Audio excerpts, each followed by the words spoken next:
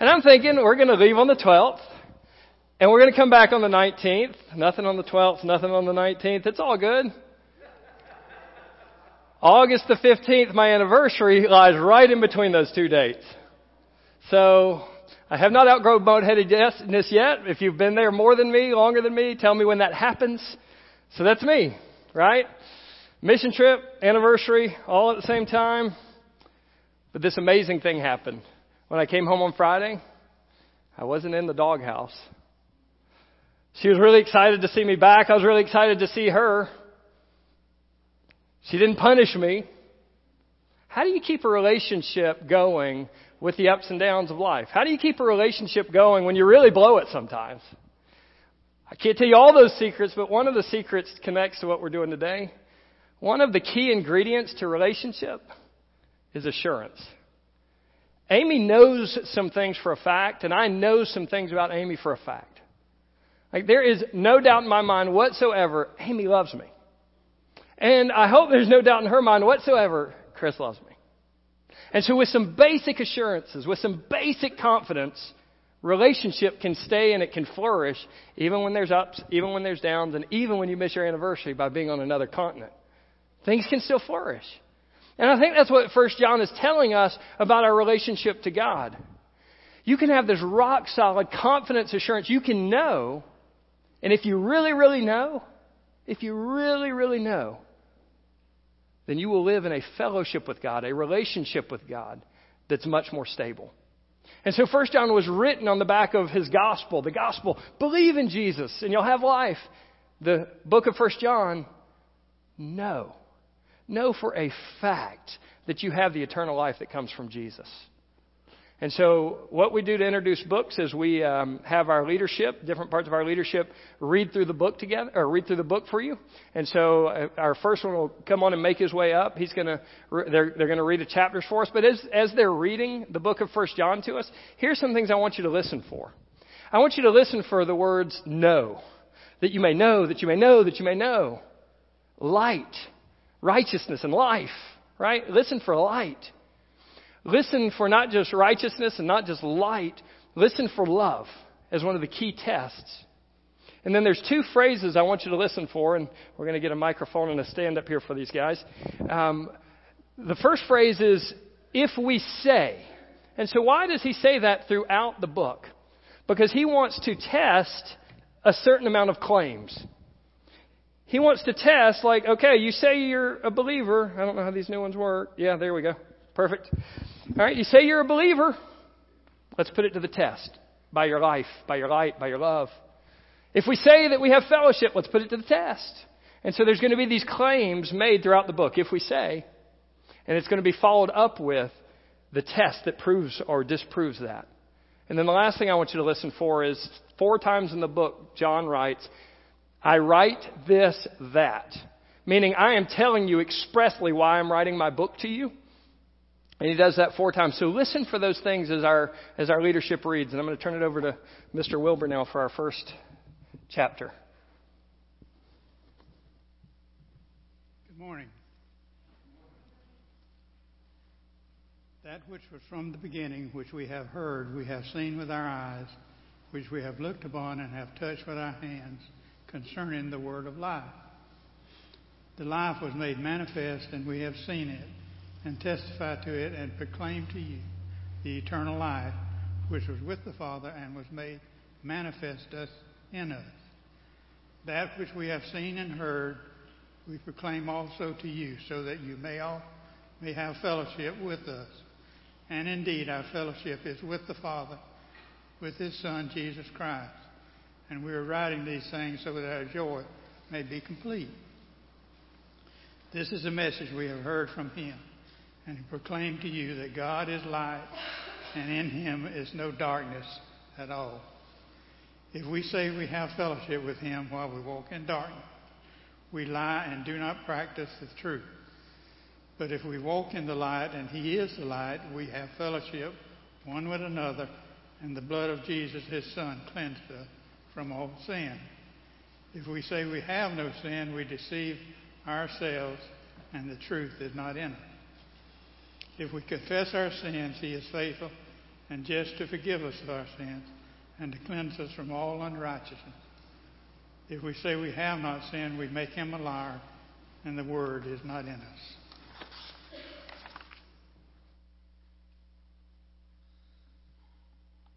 My little children, I'm writing these things to you so that you may not sin. But if anyone does sin, we have an advocate with the Father, Jesus Christ, the righteous. He is the propitiation for our sins, and not only for ours only, but also for the sins of the whole world. And by this we know that we have come to know him, if we keep his commandments. Whoever says, I know him, but does not keep his commandments is a liar, and the truth is not in him. But whoever keeps his word, in him truly the love of God is perfected. By this we may know that we are in him. Whoever says he abides in him ought to walk in the same way in which he walked. Beloved, I'm writing you no new commandment, but an old commandment that you had from the beginning. The old commandment is the word that you have heard. At the same time, it is a new commandment that I am writing to you, which is true in him and in you, because the darkness is passing away and the true light is already shining. Whoever says he is in the light and hates his brother is still in darkness. Whoever loves his brother abides in the light, and in him there is no cause for stumbling. But whoever hates his brother is in the darkness and walks in the darkness and does not know where he is going because the darkness has blinded his eyes. I am writing to you, little children, because your sins are forgiven for his name's sake. I'm writing to you, fathers, because you know him who is from the beginning. I'm writing to you, young men, because you have overcome the evil one. I write to you, children, because you know the Father. I write to you, fathers, because you know him who is from the beginning. I write to you, young men, because you are strong, and the word of God abides in you, and you have overcome the evil one. Do not love the world or the things in the world. If anyone loves the world, the love of the Father is not in him. For all that is in the world, the desires of the flesh, the desires of the eyes, and the pride of life, is not from the Father, but is from the world. And the world is passing away along with its desires, but whoever does the will of God abides forever. Children, it is the last hour. And as you have heard that Antichrist is coming, so now many Antichrists have come. Therefore we know that it is the last hour. They went out from us, but they were not of us. For if they had been of us, they would have continued with us. But they went out that it might become plain that they are not of us. But you have been anointed by the Holy One, and you all have knowledge. I write to you not because you do not know the truth, but because you know it, and because no lie is of the truth. Who is the liar but he who denies that Jesus is the Christ? This is the Antichrist, he who denies the Father and the Son. No one who denies the Son has the Father. Whoever confesses the Son has the Father also. Let what you heard from the beginning abide in you. If what you heard from the beginning abides in you, then you too will abide in the Son and in the Father. And this is the promise that he made to us, eternal life. I write these things to you about those who are trying to deceive you. But the anointing that you received from him abides in you, and you have no need that anyone should teach you. But as his anointing teaches you about everything, and is true and is no lie, just as it has taught you, abide in him. And now, little children, abide in him, so that when he appears, we may have confidence and not shrink from him in shame at his coming. If you know that he is righteous, you may be sure that everyone who practices righteousness has been born of him.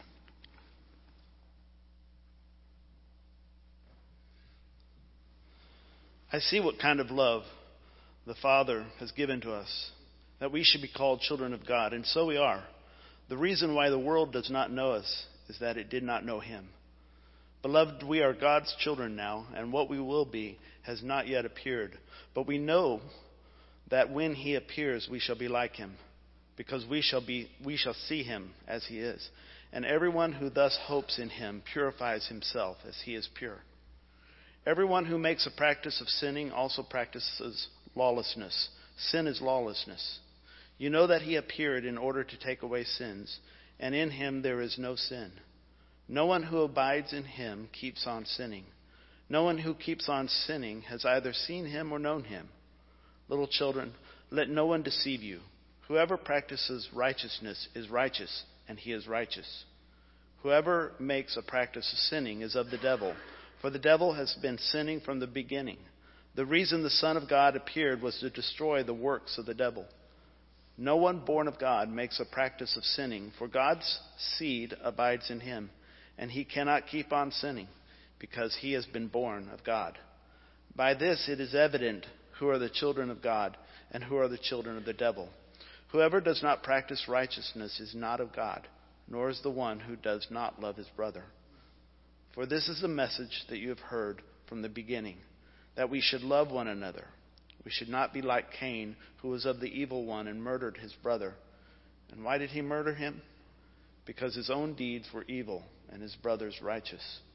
Do not be surprised, brothers, that the world hates you. We know that we have passed out of death into life because we love the brothers. Whoever does not love abides in death. Everyone who hates his brother is a murderer, and you know that no murderer has eternal life abiding in him.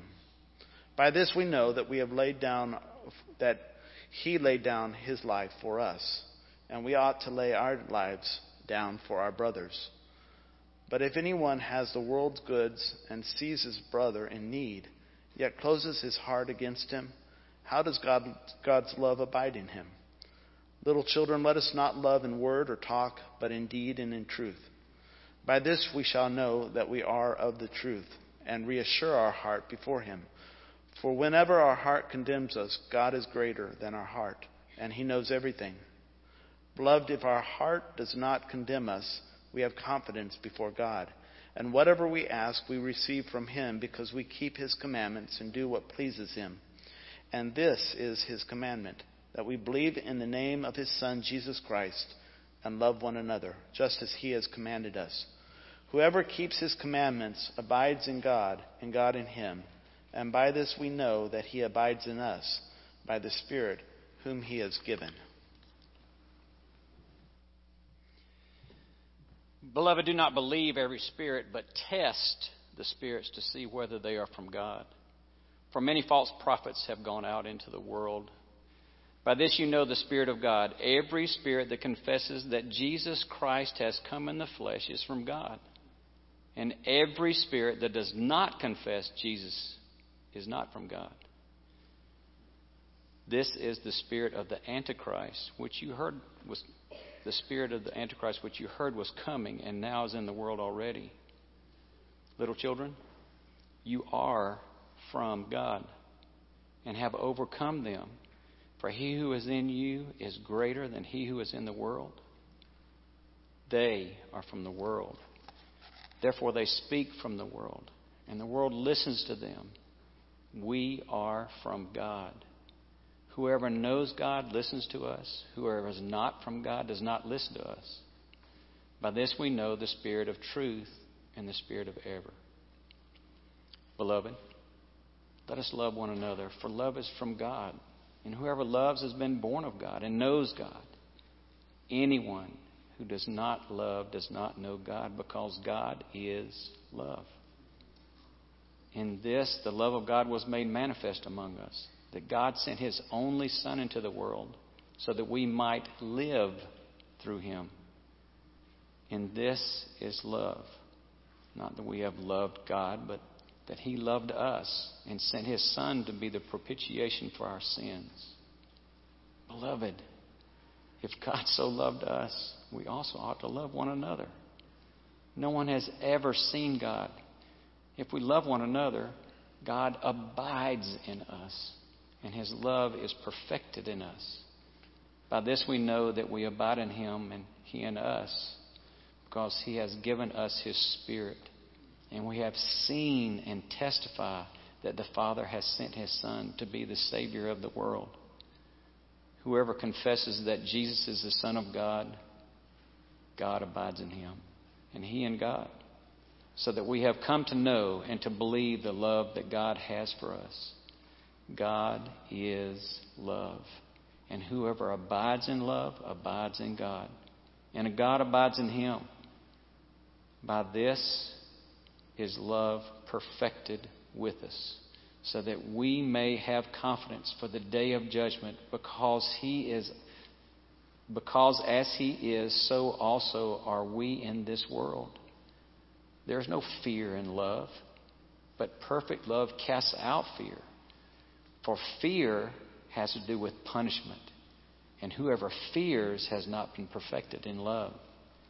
We love because he first loved us. If anyone says, I love God, and hates his brother, he is a liar. For he who does not love his brother whom he has seen cannot love God whom he has not seen. And this commandment we have from him: whoever loves God must also love his brother.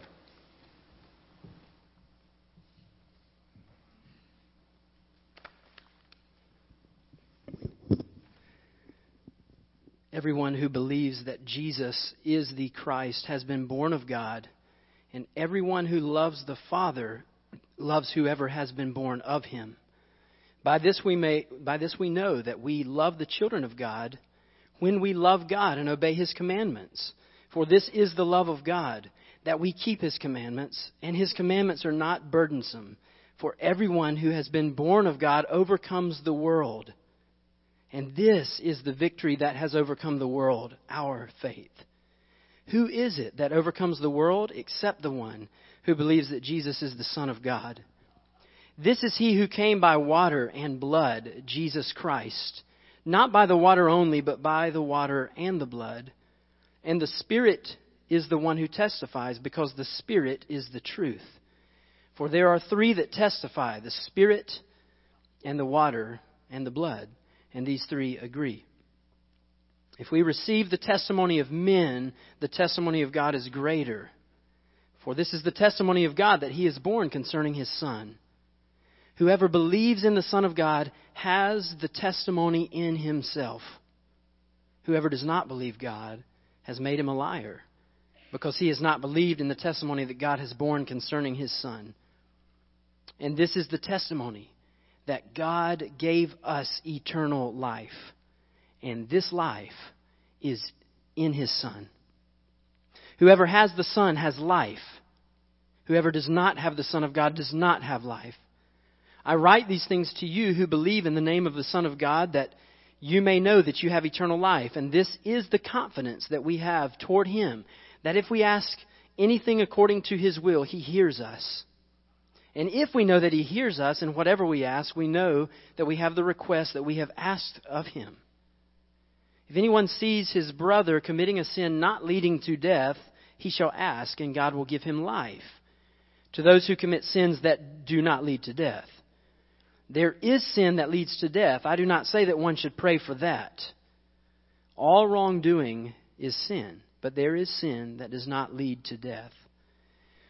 We know that everyone who has been born of God does not keep on sinning, but he who was born of God protects him, and the evil one does not touch him. We know that we are from God, and the whole world lies in the power of the evil one. And we know that the Son of God has come and has given us understanding, so that we may know him who is true, and we are in him who is true, in his Son Jesus Christ. He is the true God and eternal life. Little children, keep yourselves from idols.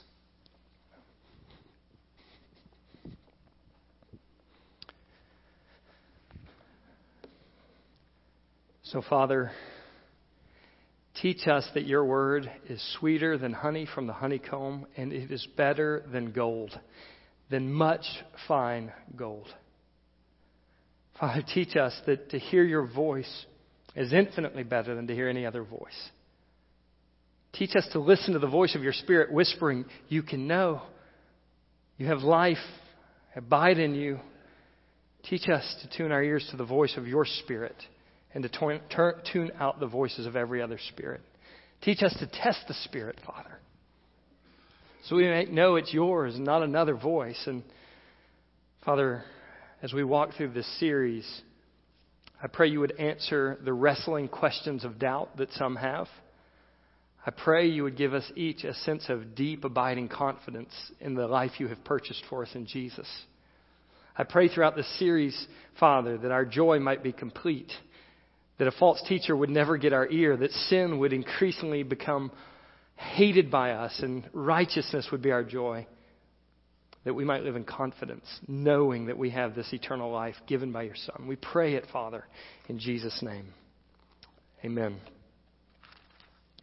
So as we open up the series in 1 John, I want to give you a couple of just facts and figures before we jump into the overarching parts of the book.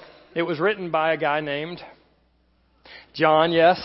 It's the apostle disciple who also wrote the book of John. He was called the beloved disciple, not because he was prideful, but because he defined himself by the love Jesus had for him. And so it was written by him. There's really no way to know for certain when it was written, but we believe it was written after the gospel, towards the end of John's life. So somewhere between 85 and 100 AD from the city of Ephesus is where we think it was, the time period we think it was written. And John wrote his book for two big overarching purposes. Purpose one, so that the people that John was writing to would be able to combat the false teachers. And so a group, not from outside, but a group from within the church had embraced wrong views about Jesus, and they had become somewhat big in the church, left the church, and started a regional ministry with a wrong view of Jesus. And so they believed, to some degree, they believed that spirit is good, but flesh is bad. And since that's true, human Jesus and spirit Christ cannot be the same person. So they deny Jesus came in the flesh, right? They deny the Christ came in the flesh, as you heard that as you were reading. And so they were separating human Jesus from Messiah, from Christ, and they were denying the incarnation. They were denying that Jesus, God in human form, God came in the flesh. Also, along with their beliefs, is they began to minimize sin. And so hey, we have no sin. They believed that if they lived however they wanted to live, they could still claim, hey, I know Jesus, I'm fine with God, but they live in sin and they live in rebellion and they live in immorality. And John just says it's simply not true. You cannot live a life patterned consistently after sin with no grief and no repentance and say you know God, because it's a lie. And so they had some of the false teachers had come in and said the way we live has no impact on our relationship to God. And he combats that. And then he also combats the fact that we think he combats the fact that these people were proud and they were loveless. So they didn't love the brothers. They didn't love people. But they claimed to love God. So that's kind of purpose one. Overarching purpose one, watch out for these false teachers. Purpose two, in the midst of false teaching, there's doubt, there's confusion. What are we going to do? And so John writes as his second overarching purpose, I want you to know. Did you hear that throughout the book? I want you to know, you can know, you can know, you can know. And then he ends it, you can know that you have eternal life. And so he wrote his book to combat false teaching and to provide believers an assurance in the face of doubt of their salvation. And so that's the main point. You can be sure your salvation is genuine. You can be sure your salvation is genuine. If you read through our reading plan a couple of months ago, we read through John. And John's key word was believe. And so if you read it again, check that out. Believe in faith. Believe in faith. And you'll see it scattered all over the book. And he wrote his book in chapter 20 of John, verse 31. He wrote his book that you may believe that Jesus is the Son of God. And in believing, you may have life in his name. He wrote his gospel for faith. But then he wrote his letter for assurance. You can know, you can know, you can know. And in the end, you may know. Believing in the Son, you may know that you have this eternal life. So the faith he is seeking for in the gospel, through his gospel, it becomes the assurance he wants to lock down in your hearts through his letter. And so I'll just tell you in advance and hopefully set you at ease. It is very, very normal for Christians to have a long or a season of wrestling with their assurance of salvation. Right? It's not abnormal if you're in that time period right now. If you're like, do I really believe? Am I really saved? It's not abnormal at all. In fact, I think it's a little bit abnormal if you've never had a season where you had to wrestle with your assurance of salvation. And so don't think you're weird and don't think you're different and don't think it must mean I'm lost if you're in a season where you're wrestling with assurance of salvation. It's a very normal thing. And so what I would encourage you is wrestle through that. Wrestle to the other side of it. And if you're not saved, let the Spirit come in and show you the gospel and believe. But wrestle through it, and you may come to this at the end of the process of wrestling. Like, okay, I know. I had a period, and I remember mine, it was 4 to 6 months where I wrestled with my assurance of salvation fairly early on. And so I would talk to my pastors, and I got good answers. It was truth, but I'd still wrestle. Am I really a believer? Am I really a believer? Is it really true? And then I'd go talk to my Sunday school teacher. Is it really true? Is it true? And they'd give me good answers. And I'd pray, God, is it true? It was maybe 6 month period. But at the end of it, just remember this sweet testimony of the Holy Spirit, you're mine. Right? And so what John is going to do is try to help you wrestle through that question well and that doubt well and come out on the other side, locked down, solid, knowing that you have the eternal life that He's given through His Son. And that's one of my goals and my hopes for you over the course of this study, is it will be locked down in your heart by the time the series has ended. And so a couple of things. Here's the equation. If you're growing in your righteousness and your humble confession of sin, if you're growing in your love for other people, the way God defines it, your love for other people, and the testimony of the Holy Spirit is the third part. The Holy Spirit is within you testifying. He's adopted you, and by the Spirit of adoption, we cry out, Abba, Father. And so I'm growing in my righteousness. I'm growing in my confession of sin. I'm growing in my love, and the Spirit is inside of me, bearing witness. It ultimately leads up with rock, solid, total assurance of salvation. And that's the goal. So that's what we're going to be studying throughout the book of John. A couple of points here. First, God is light, so walk in God-given righteousness. God is light, so walk in God-given righteousness. I hope you've never had this experience, but I've worked in restaurants, so I have. You walk into this dark room, and you flick on the light, and I won't tell you what restaurants they are. You know what's there. Roaches. And as soon as the light goes on, they scatter everywhere. When God flips the light of the gospel on in your heart, the roaches of sin scatter. They begin to run from that light and run from that gospel. The gospel dispels sin. It gets rid of sin. Yeah, and some die slower and some are a little harder and some don't run out quite as fast. But the gospel, when the light goes on, begins to throw sin out of your life. The roaches fin running.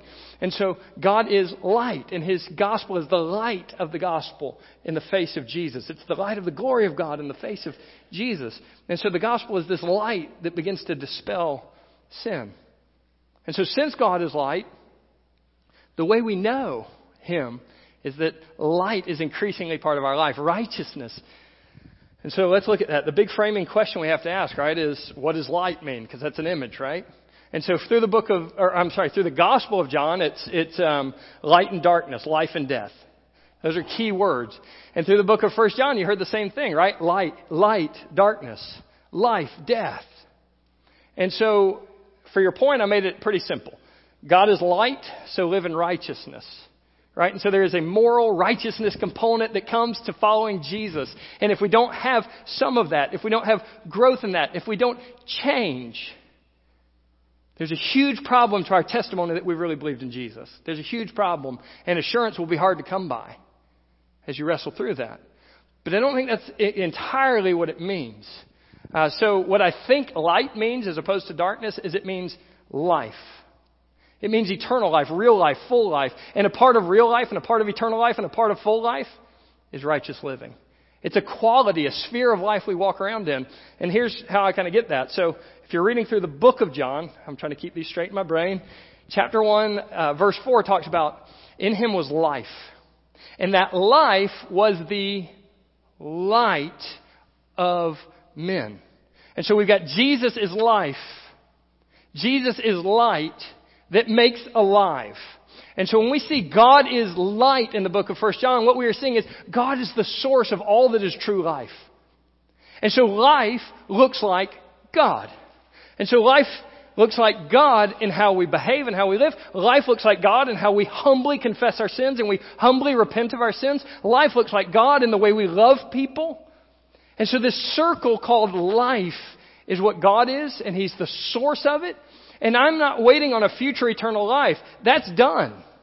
I'm living life right now. This is eternal life, that you know God and His Son whom He sent, Jesus. So I live an eternal life the moment I am saved.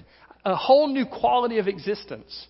And that quality of existence deals with the way I deal with sin, humbly and repentance. It deals with how I grow in righteousness, and it deals with how I love people. God is light. And so I live like I'm light. I live like I'm alive to God, and I live like it looks like God. And so in the book, what you see is he makes this universal theological principle. God's light. God is life. He is the source of it. He's the definition of what is really life. And then he brings it down to a claim. If we say we have this life and walk in darkness, that is death and the ways of death, John's not one to pull punches. You're a liar. That's what he says. You're a liar. God is light. He's life. And we're going to test if He's in you or not by, is there light in your life, in your living? And so if one person says, I am, and he lives in death, he lives in darkness, it's simply not true. But if we walk in the light as He is in the light, chapter 1 tells us, then we abide in Him and His blood cleanses us from all our sins. Right? And so the claim is tested. I'm in Him. I live like I don't know who He is. It's not true. I live like I know who He is. It's true. And about this time, you should be scared. Right? If you hadn't fallen asleep yet, you should be scared. Like, oh man, I've got to live in light. I've got to live righteous or I'm not saved. That would be scary, except for all of chapter 1 exists, not just a verse of it. If we say we have no sin, we make Him a liar. Meaning living in the light doesn't mean I'm sinlessly perfect. It doesn't mean I don't blow it all the time. It doesn't mean I don't get angry with my kids sometimes. It doesn't mean that I don't squabble with my wife sometimes. It doesn't mean that I don't have harsh thoughts towards other people. Because if I were to say, I'm fine, I don't sin, I would be lying. But what does it mean? If we sin, or if we confess our sins, He is faithful and He is just to forgive us of our sins and cleanse us from all unrighteousness. So life in the light, life in salvation, life in righteousness is not sinless. It's humbly repentant. And you can know if you live in light. And so he puts this big principle. Here's who God is. And here's what He's done in the gospel. And now here's how you live in light of that. So you see that? God is love. Here's what He's done in the gospel. Cleansed you from all your sins. Now here's how you live. Righteously. You live like life is alive to you. Real life, eternal life, full life, God life is inside of you. And if you live in that growing, and if you live in that confessing, you'll have increasing assurance inside your own life and inside your own heart. And so if you're changed and you're being changed, you can be certain, you can be confident of the gospel. The second thing, God is love. So live in grace-infused love. God is love. So live in grace-infused love. So let me define love, because that could be a problem, right? Because the way the culture defines love is this. You've got to agree with everything I do and accept everything I do and don't try to change me at all. Apply that to your kids. Is it loving to let them be those sinful, little, depraved angels that they are? Right? That's not loving. Is it loving of your teacher not to teach you anything? I don't want to change you. I don't want you to actually grow in knowing anything. So we have defined as a culture, love is acceptance. Love is not necessarily just acceptance. That's not the definition. And so we can really blow it if we say, oh, God's love. Let me just love people. Let me just accept people. And if I just love them and accept them, I must be saved. In the book of John, he says, in 1 John, he says, and I hope you heard it. You may not have picked up on it the first reading. This is the love of God, that we keep His commandments. How do I know I love God? I obey Him. It's not I obey Him as a duty, but man, I love God so much I want to be like God, and I love Him so much I want to be like Him, and if I want to be like Him, I keep His commandments. And His commandments aren't burdensome. They're given for my good. They're given for me to flourish. They're given for the world around me to flourish. They're given for my family to flourish. They're given for my friends to flourish. I live in obedience because I love God. And that's the test. And so here's a quick definition. Love is treasuring people to a point that it leads you to willingly sacrifice for their good without needing anything in return. It is to treasure, it is to value another person in such a way that it leads you to sacrifice yourself for the good of that person without needing anything in return for it. I don't need to be paid back for true love. God does not need to be paid back for true love. And what is true love? Not that we loved Him, but that He loved us and He sent His Son for us. That's love. There is no payback for that. Like, there's nothing you can do to pay Him back. And if you try, you're getting off the path. True love doesn't require repayment. True love doesn't hold strings. It just holds hearts. And so that's love, that we keep His commandments. One of the tests he puts in the book is if we say we love Him, but we hate our brother, like if we hate our brother whom we have seen, how can we love God who we haven't seen? This is what he's doing. There is a connection between loving God and loving God's people. And the genuineness of your love for God is not tested by how loud you sing. It is tested by how well you love other people.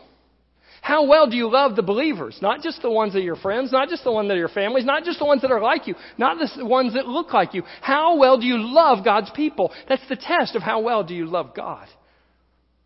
And so I can't say I love God while hating the people around me that are made in His image. If I love God truly, I will love the ones that have been born of Him. And there's no way around that. That's the test. And so it's not to love in word. Oh yeah, I love you guys. See you next week. Don't just love in word.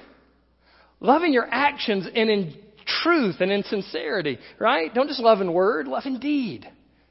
Love in truth. And that's the test. And John's going to apply this kind of Jesus love to us and say, if you see love flourishing in your life, if you see the seeds of love for other people that you wouldn't love otherwise growing up in your life, if you see sacrifice and service and love and listening and care and speaking when you'd rather be quiet and being quiet when you'd rather speak, if you see that stuff growing in your life, if you see care for other people and serving other people growing in your life,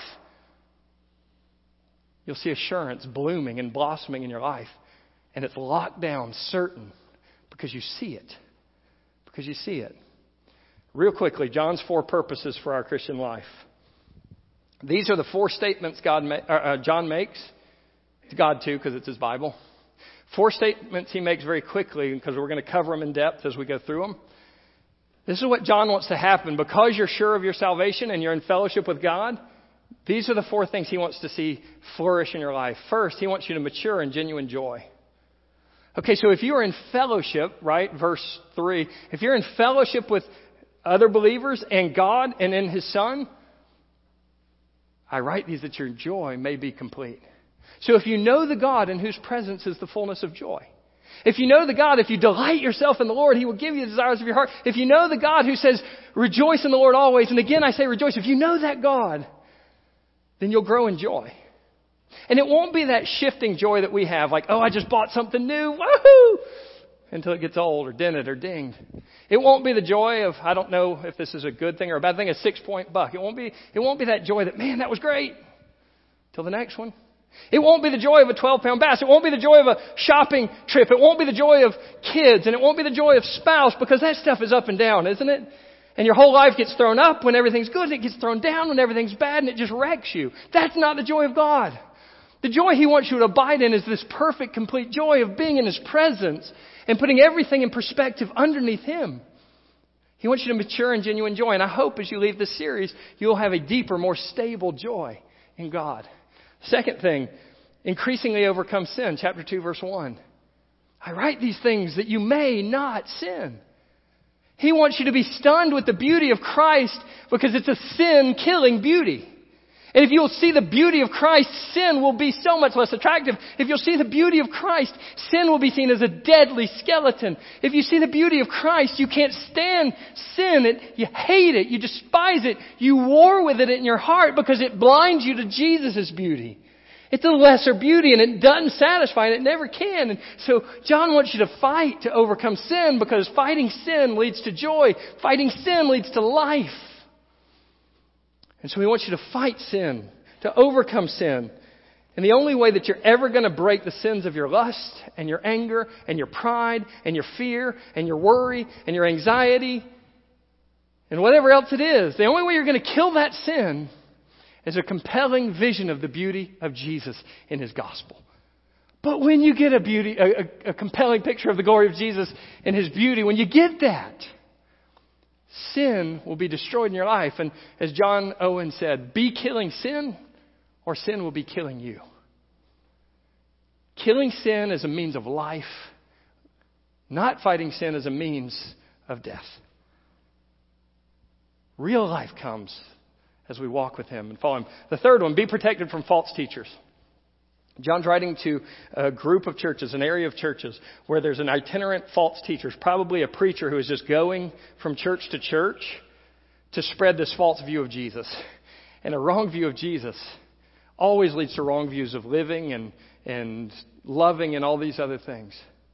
But a clear view of Jesus, a right view of Jesus, corrects our views of everything else. And so he's writing, be protected from false teachers, chapter 2, verse 26. Do not be deceived. I'm writing about those who want to deceive you. Last one. It's the one we've been talking about, so we don't have to go in as much. Be assured of your eternal life. That's his overall purpose.